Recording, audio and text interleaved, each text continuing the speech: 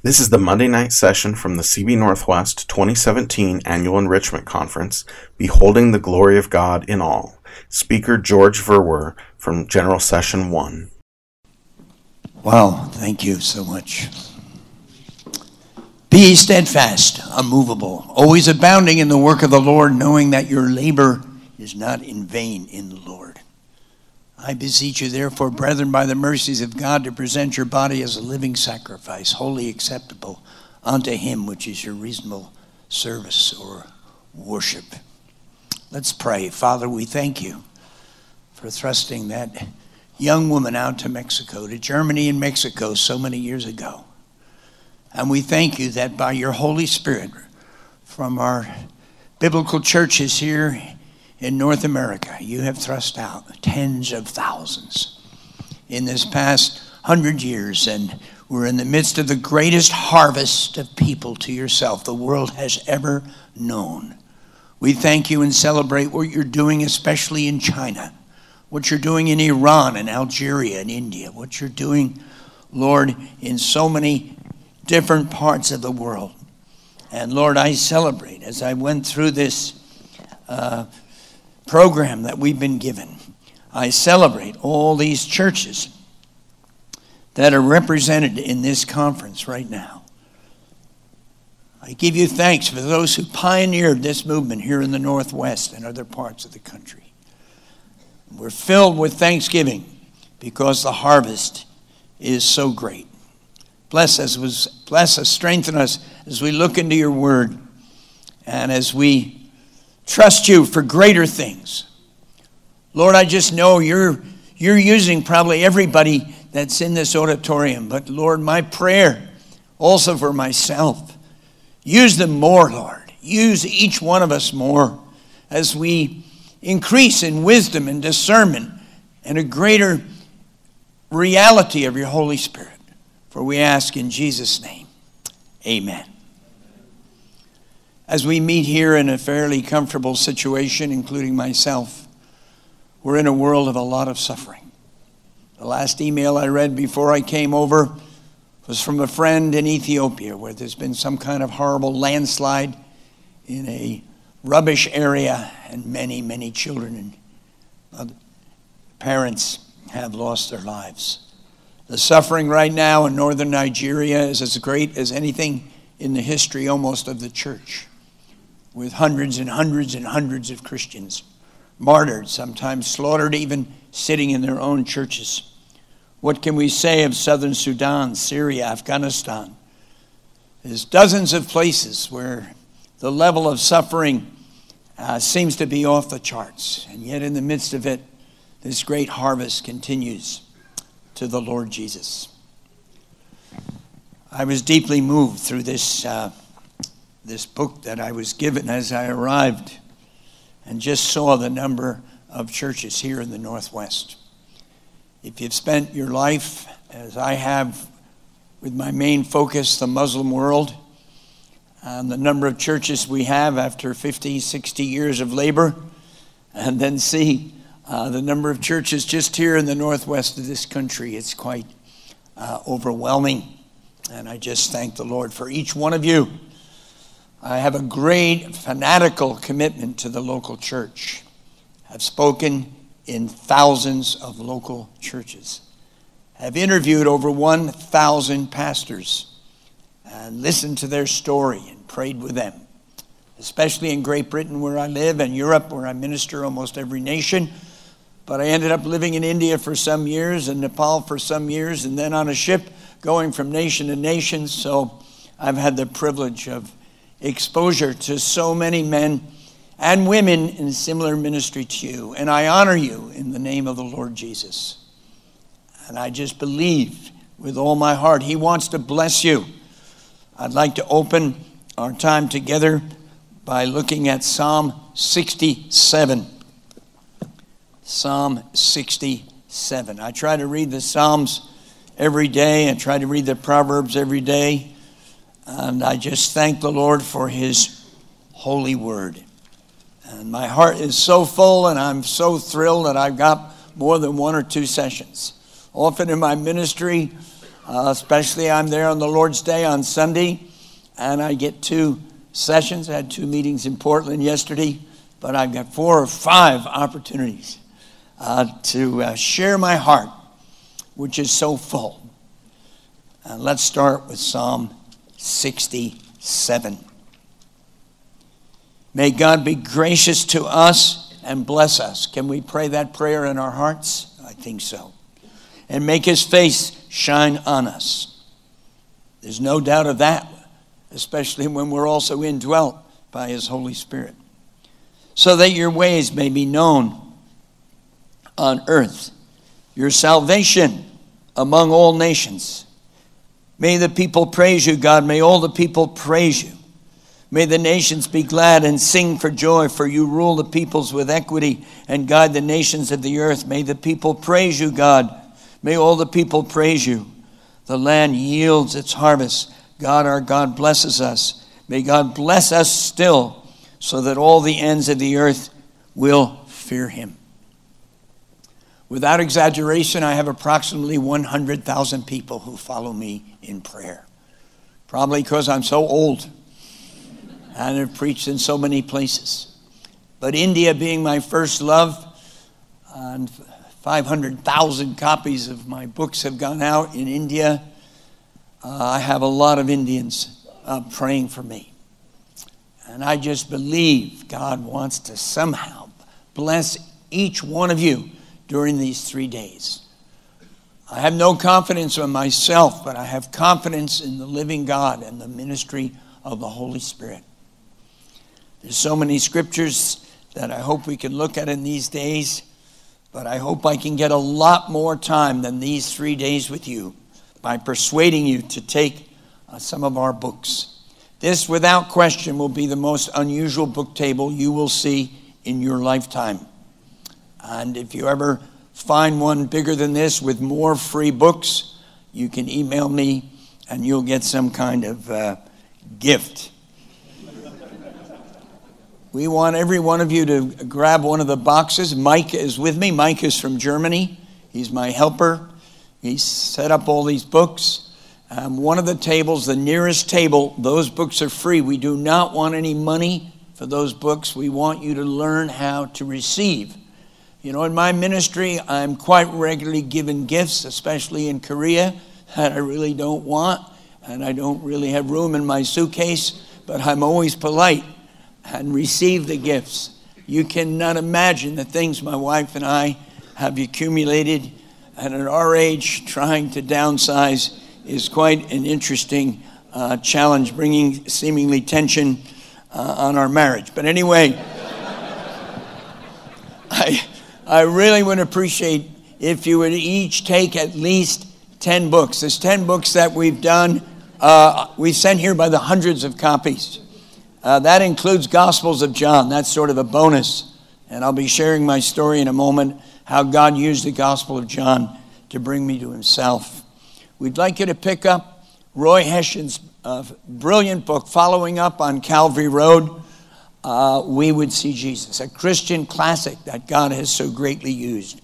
We'd like you to pick up Randy Alcorn's Purity Principle. If you already have this, pick it up to give it to someone else, because you and I know that moral impurity is an epidemic in our nation. And many of the leaders that I've been involved with counseling over these 60 years of ministry, many of them struggled in this area.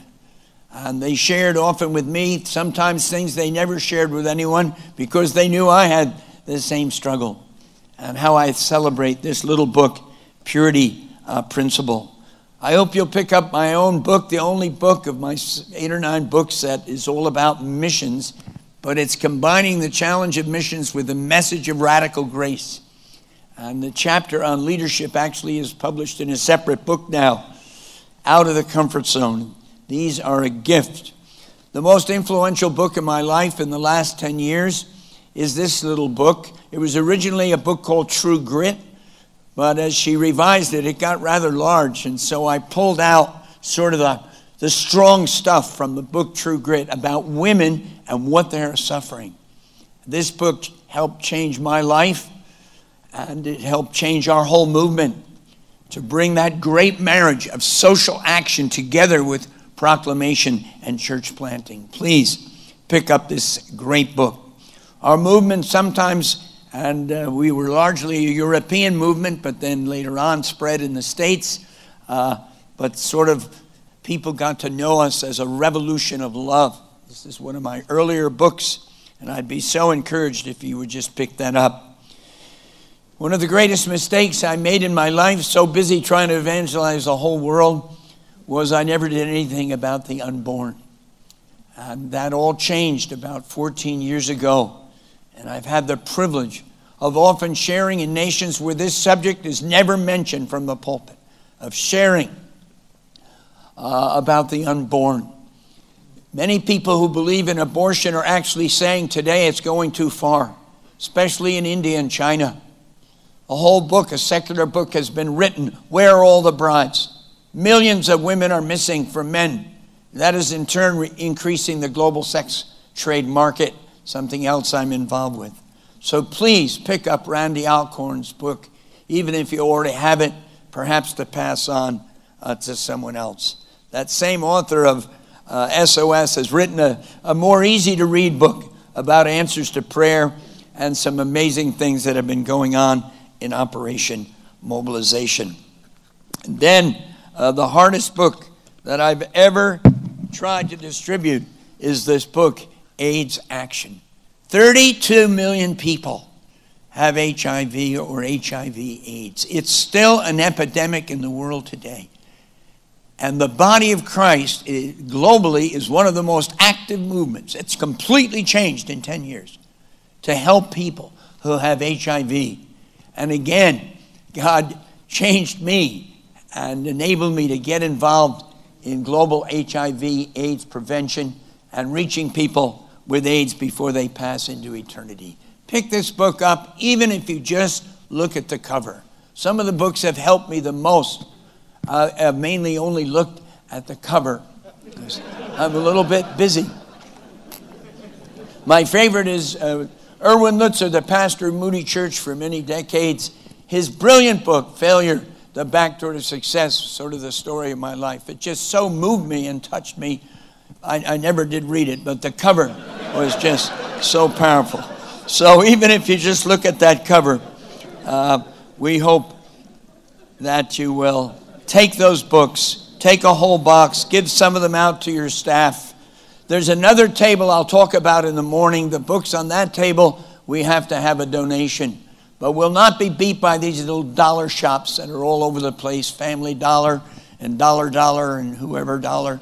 And so at our donation table, that includes my book, Messiology, which is sort of my textbook for these 3 days, and the film of my life story. Even if you leave 99 cents, we're more than happy. And so we hope that you'll take advantage of this and bless some of your staff members and give them greetings. We celebrate 58 years of working with conservative Baptist churches across this nation. And many who participated in OM came from your churches. Of course, people now that have gone on before you. And we thank you. I never known exactly what I am in terms of all this, but I married a Baptist, and I thank the Lord for 57 great years with that amazing woman. I wish she could be with me. Her health is not so good anymore. She's not traveling so much, but she still puts a good 8 hours in the office, which is a huge blessing, because in London, England, where we live, it would be about $50,000 a year to hire somebody to do what she's doing. So I have a really valuable wife, and I thank the Lord that I called her today, and she's plodding on. I'd like you to turn to Matthew chapter 9. I felt that to start my series with you, and I considered a great honor to have this opportunity, that I would share a little bit of my own story, which has several messages. Any story I tell, I can assure you, has some kind of message. And so I'd like you to turn to Matthew chapter 9, where we see verse 35, the Lord Jesus going into all the towns and villages And then we see his motivation. He was moved, or he had compassion on them because they were harassed and helpless like sheep without a shepherd. One of the greatest struggles I have with God's with God's people, is that many are no longer, some of course never did, sharing their faith, getting involved out in evangelism or sharing their faith, even in the most indirect, laid-back form. And I just think this verse 35 is a verse that all of you should be sharing with your congregations. And any meeting like this, 2 Timothy 2:2 has got to be basic, right? What I share with you is so that you can share with others also. Of course, contextualizing it into your own situation. But the Lord Jesus was a person of action. If you've studied the Gospel of Mark and compared it with the other three Gospels, you see Mark is just all action. And God surely is calling us to action. And this epidemic of introspection that has invaded the American church has, I believe, hindered reaching more men and women with the gospel. I believe there are times to look in. I've read more spiritual life books than probably most of you sitting in this room, but it led me into a form of extremism and unreality that the Holy Spirit had to set me free from. Not that I've rejected most of it, but bringing it into balance and living in the real world. And God has called us into the action. I've heard of pastors that will not even visit people in their congregation. They don't believe that's a gift. Imagine having someone in your congregation who can no longer go to church. They're in a nursing home. They're going to die in a few weeks, and you don't feel it's your gift to visit them. I mean, what planet have we come from? Just even non-Christians reach out to people when they're suffering and they're dying, and don't hide behind some professionalism or any other excuse. The Lord Jesus, the Son of God, out in the heat of the villages, loving, healing, and helping people. And then, of course, we get a glimpse. So, the place for looking in comes in the next verse, as we see his motivation. And I learned as a young Christian, and have had the privilege of sitting at the feet of so many great men and women of God, over 100 at least, that God is concerned about my attitude. God is concerned about my disposition, and he's concerned about my motivation. And so this verse is very powerful for me in my ministry. When he saw the multitudes, he had compassion on them because they were harassed and helpless like sheep without a shepherd. I remember one time sharing with a pastor who at least was honest enough to acknowledge that he didn't really like people. He liked theology, and he especially liked preaching. And he got a tremendous buzz when he could preach. And all week spent huge amounts of time studying theology. If a man does not have a love for people, he does not have the qualification for ministry. We're not talking perfection, because when we fail, when we find we're lukewarm, when we find we're not really loving people, of course we repent. I learned that when I was like only a baby Christian. That's not rocket science, to repent and ask God for forgiveness and for the filling of his Spirit, to have legitimate love and compassion for the people. It's always important for those of us in ministry, and a lot of my ministry was similar to being a pastor. If I hadn't given myself in pastoral care to the people that were joining our movement, and especially the leadership, then I know we would have never gone forward. But moving on, we get suddenly a quick change, and we have the Lord Jesus speaking these words. He said to his disciples, "The harvest is plentiful, but the workers are few." You know, by the very fact that I'm known as a missionary speaker, many, many doors are closed, especially in bigger churches. I'm sure you know that quite a few large churches now actually boast that they will not send out an American missionary.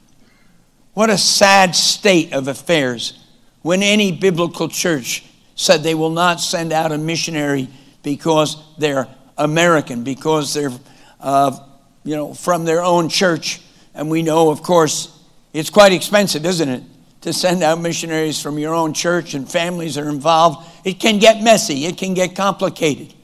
And I just celebrate your movement and the way you have kept the balance between local impact, which of course is a huge part of your daily work, but also your vision for sending out workers. And I'm looking forward to seeing that globe out there and all those little tags put in the places where they're workers. We've met many of them all over the world, and quite a few who, because OM is initially a training movement, it did evolve into many other things, especially church planting in the Muslim world.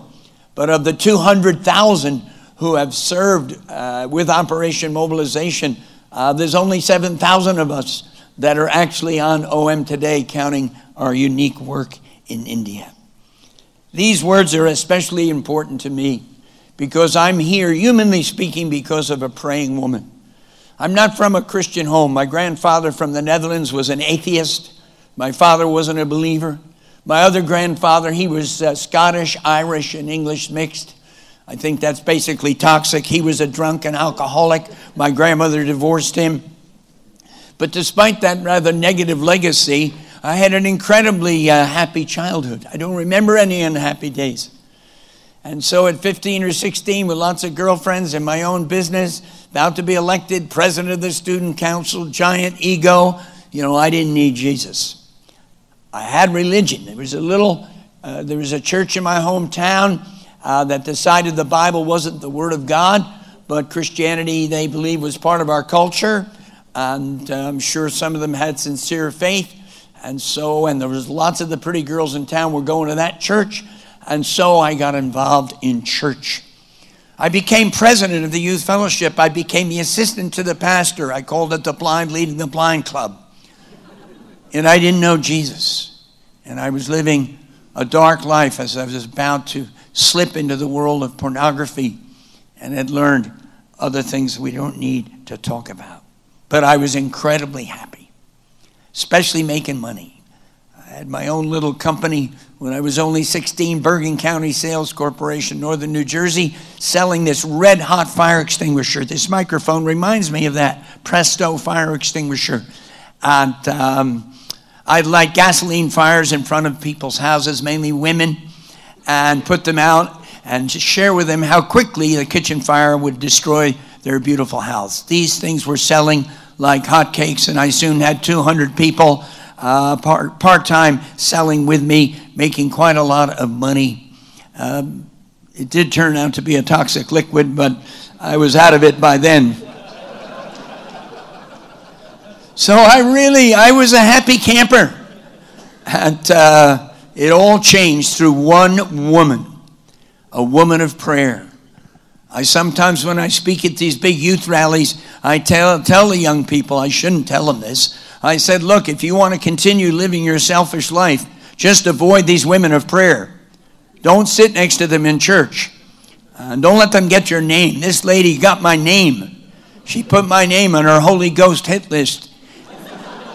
She not only prayed that I would become a Christian, she specifically prayed that I would become a missionary. I didn't know this woman. Lord, send him. I thought probably she didn't want me around anymore. And then she sent me a Gospel of John. And we hope you'll pick up a few dozen of these. They come actually from a wonderful family here in Oregon, down in Glide. Provide these free of charge. And I just began to read that little Gospel of John. At that same time, and I believe in a real devil and the evil forces, pornography came into my life as a young man. It just blew my circuits. I didn't know such magazines existed. And in those days, these were just simple girly magazines. Nothing to next to what's pouring through the telephones, laptops, and tablets of this generation and every generation that's living in the world today. And as I began to read this little Gospel of John, the Holy Spirit broke into my heart. I'd sometimes come home from a nightclub in New York City, and read, because I promised to read it and read one verse. But a lot of the verses in this particular gospel were underlined, the verses that led to salvation. And God used his word to break into my heart. Then in his mercy, he sent Billy Graham to New York City. We're talking now a long time ago. March 3rd, 1955. Not 57, the famous campaign where tens of thousands came to Jesus. This was 2 years when Billy was just testing. He came as a guest speaker for a guy named Jack Wurtston, a converted band leader who founded the whole Word of Life camp movement. And because of a proactive business person, and I want to encourage you in your churches to encourage business people.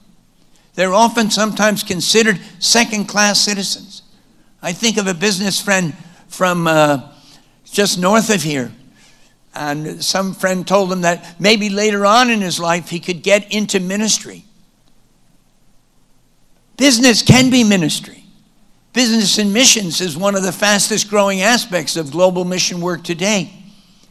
And I, again, am probably here because of a business person who was proactive in hiring a bus and taking people into the center. I live just outside New York City, taking us into Manhattan. I like free things. I hardly knew what Billy Graham, what that was. I was told it was extreme emotionalism. I was told, he was a hypnotist. And so in God's mercy, with this girl, I thought maybe she could use some hot religion. I went in. I sat as far away as I could, Madison Square Garden, New York City, 20,000 people there. And I had my binoculars to see, what Billy Graham was doing. And I heard the gospel. For God so loved the world, he gave his only begotten Son, that whosoever believes in him should not perish, but have everlasting life. And I hope every one of you are still preaching the gospel, making it clear, even when you're mainly ministering to the Lord's people. There can often be someone there who doesn't yet know Jesus personally. I've just recently come from a large meeting down in Costa Rica. It was a missions meeting. These are all young people already keen on missions. But in my opening message, I felt led to just bring the gospel through John 3:16. The next day, 3 people dressed like Roma people in Europe, like gypsy people of Europe, they came running after me. And they stopped and they just thanked me as they pointed to this man. I think he was the husband of the woman, and said he gave his life to Jesus in the meeting last night. They've been praying for him for many, many years. They were from a little tribal group over, I believe, in Honduras, a neighboring country. I remember meeting a woman who had become a doctor, and she was sitting in a meeting of the Christian Medical Association in the UK. I was speaking at their annual conference. Again, it was for believers. And yet years later, she told me when she stood to recommit her life, which is what I was calling for in my invitation, somehow that's when Jesus saved her. Praise God for the power of the gospel. He saved me March 3rd, 1955, and I give you no exaggeration. He sent me the same night, and I've never had a single day, and I'm a real old geezer. That's what they call guys like me in London, but then they give me a free pass for unlimited travel free of charge throughout the nation. People keep wondering when I'm coming back because my son moved to Idaho, and I just tell my British friends, really, I'm not going back. God has called me to stay in Europe, and he put a tunnel in just for me, so I didn't have to keep paying so much money on a ferry, but now I discovered it costs more to go through the tunnel. I told another British friend, why would I return to America? I can die and get buried here in London at half price compared to New York City. By the way, God is doing way more in Britain than most of us here in America realize. We are seeing tens of thousands come to Christ in Britain. We have hundreds and hundreds of new churches. Americans always like to come back and tell about a church they saw that was closed, or it became a furniture shop. I got 52 years in Britain praying that some of these churches would close because they turned away from the Word of God. And those churches are more of a hindrance than a help in terms of reaching people with the gospel. And I just celebrate what God is doing, and especially through our Queen, who's so almost fanatically committed to Jesus Christ. And a new book of her faith. 1 million copies went out just like that, presenting the gospel across the nation. But I want to go to that next verse as we run out of time. By the way, that's another reason people don't invite me. The word is out as I speak too long. That is when I was younger. So I stick to my time now. But I remember being in Germany especially. It was one of my favorite countries. It's in my top 50 nations. And I was there in Germany, and it was mainly young people. They were all listening really well, but one older man, he wanted to close me down. And so he took his watch off, and he's waving his watch at me. I was preaching about missions and discipleship, the need to give, the need to go. And I saw this watch. I stopped the meeting. I said, folks, look at this man. God's touched his heart. He's donating his watch to world missions. I don't know whatever happened to him, actually. But I'm going to stick to my time because I have another shot at you tomorrow.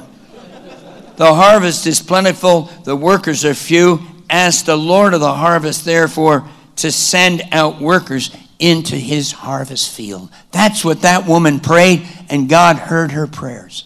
And there are people in your church like that woman, maybe a man, and I hope you encourage them. One of the greatest things you can do in ministry is affirm and encourage people. There are some people in our churches, they go from month after month, especially behind the scene people, and people don't affirm them. They don't encourage them. But when they do something wrong, then they hear. The greatest mistake I made with my own children was not affirming them enough. I was quick to correct my children, quick to give them Bible verses. And I just thank the Lord that he's so merciful, because I certainly failed. I feel many times as a father. Preachers don't make naturally good fathers because they're not good listeners. I wonder how many of you men are really good listeners from 1 to 10, especially listening carefully to your wife at all times. I'm not going to ask you to raise your hand and get depressed as I have in too many meetings, but I speak as someone who's failed and hurt my wife many times through just being in the fast lane. And I remember one time she was going on about something and I wasn't really interested, and I was trying to give the idea I was paying attention, and she said, "Are you listening to me?" Of course, ego locked in. "Oh, of course, honey, you're my wife. I love you. I'm listening to you." And then she said, "Well, what did I say?" I felt that was really unfair to go into detail. Please pray that in my final years of marriage that somehow I might do better, because the senior years are very important. Pray the Lord of the harvest. He'll send forth workers. Do you know there's at least 40 nations that have less than 2% of the witness of where I live in London, England? London's a pretty big mission field. We got 1 million Muslims. We only have maybe 8 or 9% who go to church, and they're not all people who know Jesus. So what are we going to do about those 40 nations? And I would ask you when you leave this evening to please, at the doors, different doors, we've put this packet just with a little introductory material about OM and one of my other books as a gift, because I'm not going to be saying much about Operation Mobilization. But we really would love to have the opportunity to help train some of your young people, and maybe not so young. Our ship now is a much bigger ship than our other ship. This is our 4th ship. This is a training ship for young people. I believe it's one of the greatest training programs in the world. My own grandson from Idaho had his life radically changed being on that ship. And then God gave him a premium when he finished of a Swiss wife. And now I have a Swiss great-granddaughter and another Swiss, who knows what type, coming down the road. Pray for the ship. It's in the Caribbean right now. It's actually in dry dock. This is a ministry that was laughed at when I first launched it 45 years ago. I don't find anybody laughing anymore. 45 years of ministry, 100 million people given the gospel, 45 million up the gangway, dozens and dozens of ministries and churches born as a result of someone making a recommitment or catching a vision on the ship. One woman prayed. One, and you'll discover more of that in the next couple days, needy, struggling high school kid comes to Jesus. God opened the door a year later, after I finished in that high school, to come back during Christmas break. I found out that lady had been praying for some 20 or 30 years for revival to come to that high school. And I was one of God's instruments to cause it to happen. In one meeting alone, hundreds came to hear my story. I shared the gospel. In fear and trembling, I gave an invitation, and 125 of my fellow students in that ungodly high school stood to believe on Jesus, including my own father. I'm wise enough to know they weren't all necessarily converted to Jesus Christ at that time, but it was a great move of the Holy Spirit. He wants to move in our high schools. He wants to move in our universities. But it's going to take a lot of prayer. It's going to take a lot of wisdom. We're dealing with a new generation where there has to be a lot more listening before we can often bring in the message. The prejudice against the gospel in America has jumped up another 20% just in the last 6 months. This is surely the messiest time in the history of our country since the Civil War. But we're going to see in the next couple of days, and also if you can read my book, God often does greater things in the midst of messy situations. And I believe it's harvest time in America. We know the harvest has been going on all along. And I pray you'll go from here with a fresh anointing to see an impact in local institutions, to see an impact among youth, and to see a greater harvest of them come to Jesus. What a challenge we have from this beautiful picture of our Lord Jesus. In the next couple days, I'll share a little more about the struggles as a young Christian, not knowing what I got into. One of the first things was someone telling me no more kissing. Kissing was one of my main recreations. I was a kissing Pharisee. I wasn't going to bed with my girlfriend like many of my friends. They were having sex, boasting about it. And I thought I'm better than that. I'm just kissing up a storm. And then, I needed a verse, thou shalt not kiss. And I never found it. In fact, I found a verse in the Old Testament where there was some kissing going on. So I kept kissing every girl available. Quite a few were not available. I remember especially leading a girl to Jesus and celebrating by kissing her for the next half hour. So I had a lot of struggles. And then I met another guy. He said, now that you're a believer in Jesus, no more dancing. What? Billy Graham didn't say anything about that in the message. Dancing was just a major part of my life. And I had a lot of struggles. And then I didn't get total victory over the pornography thing. And when you fail in that area as a young, idealistic kid, you just feel so bad. You feel like such a scumball. How could God ever use me? But God uses us in the midst of our struggles and weaknesses. Of course we want to grow. Of course we want to be stronger. But we must not allow our failures and weaknesses or our sin to discourage us in our ministry. We must bounce back in the name of the Lord. And if a weak, struggling New York City loudmouth somehow can bounce back every day and run the race every day for 62 years, I don't think any of you have an excuse. And I just believe God has put me here. I can't take so many meetings in the United States now. I believe God has put me here to bring you this challenge. He wants to use you in a greater way in the coming year. God bless you. Amen.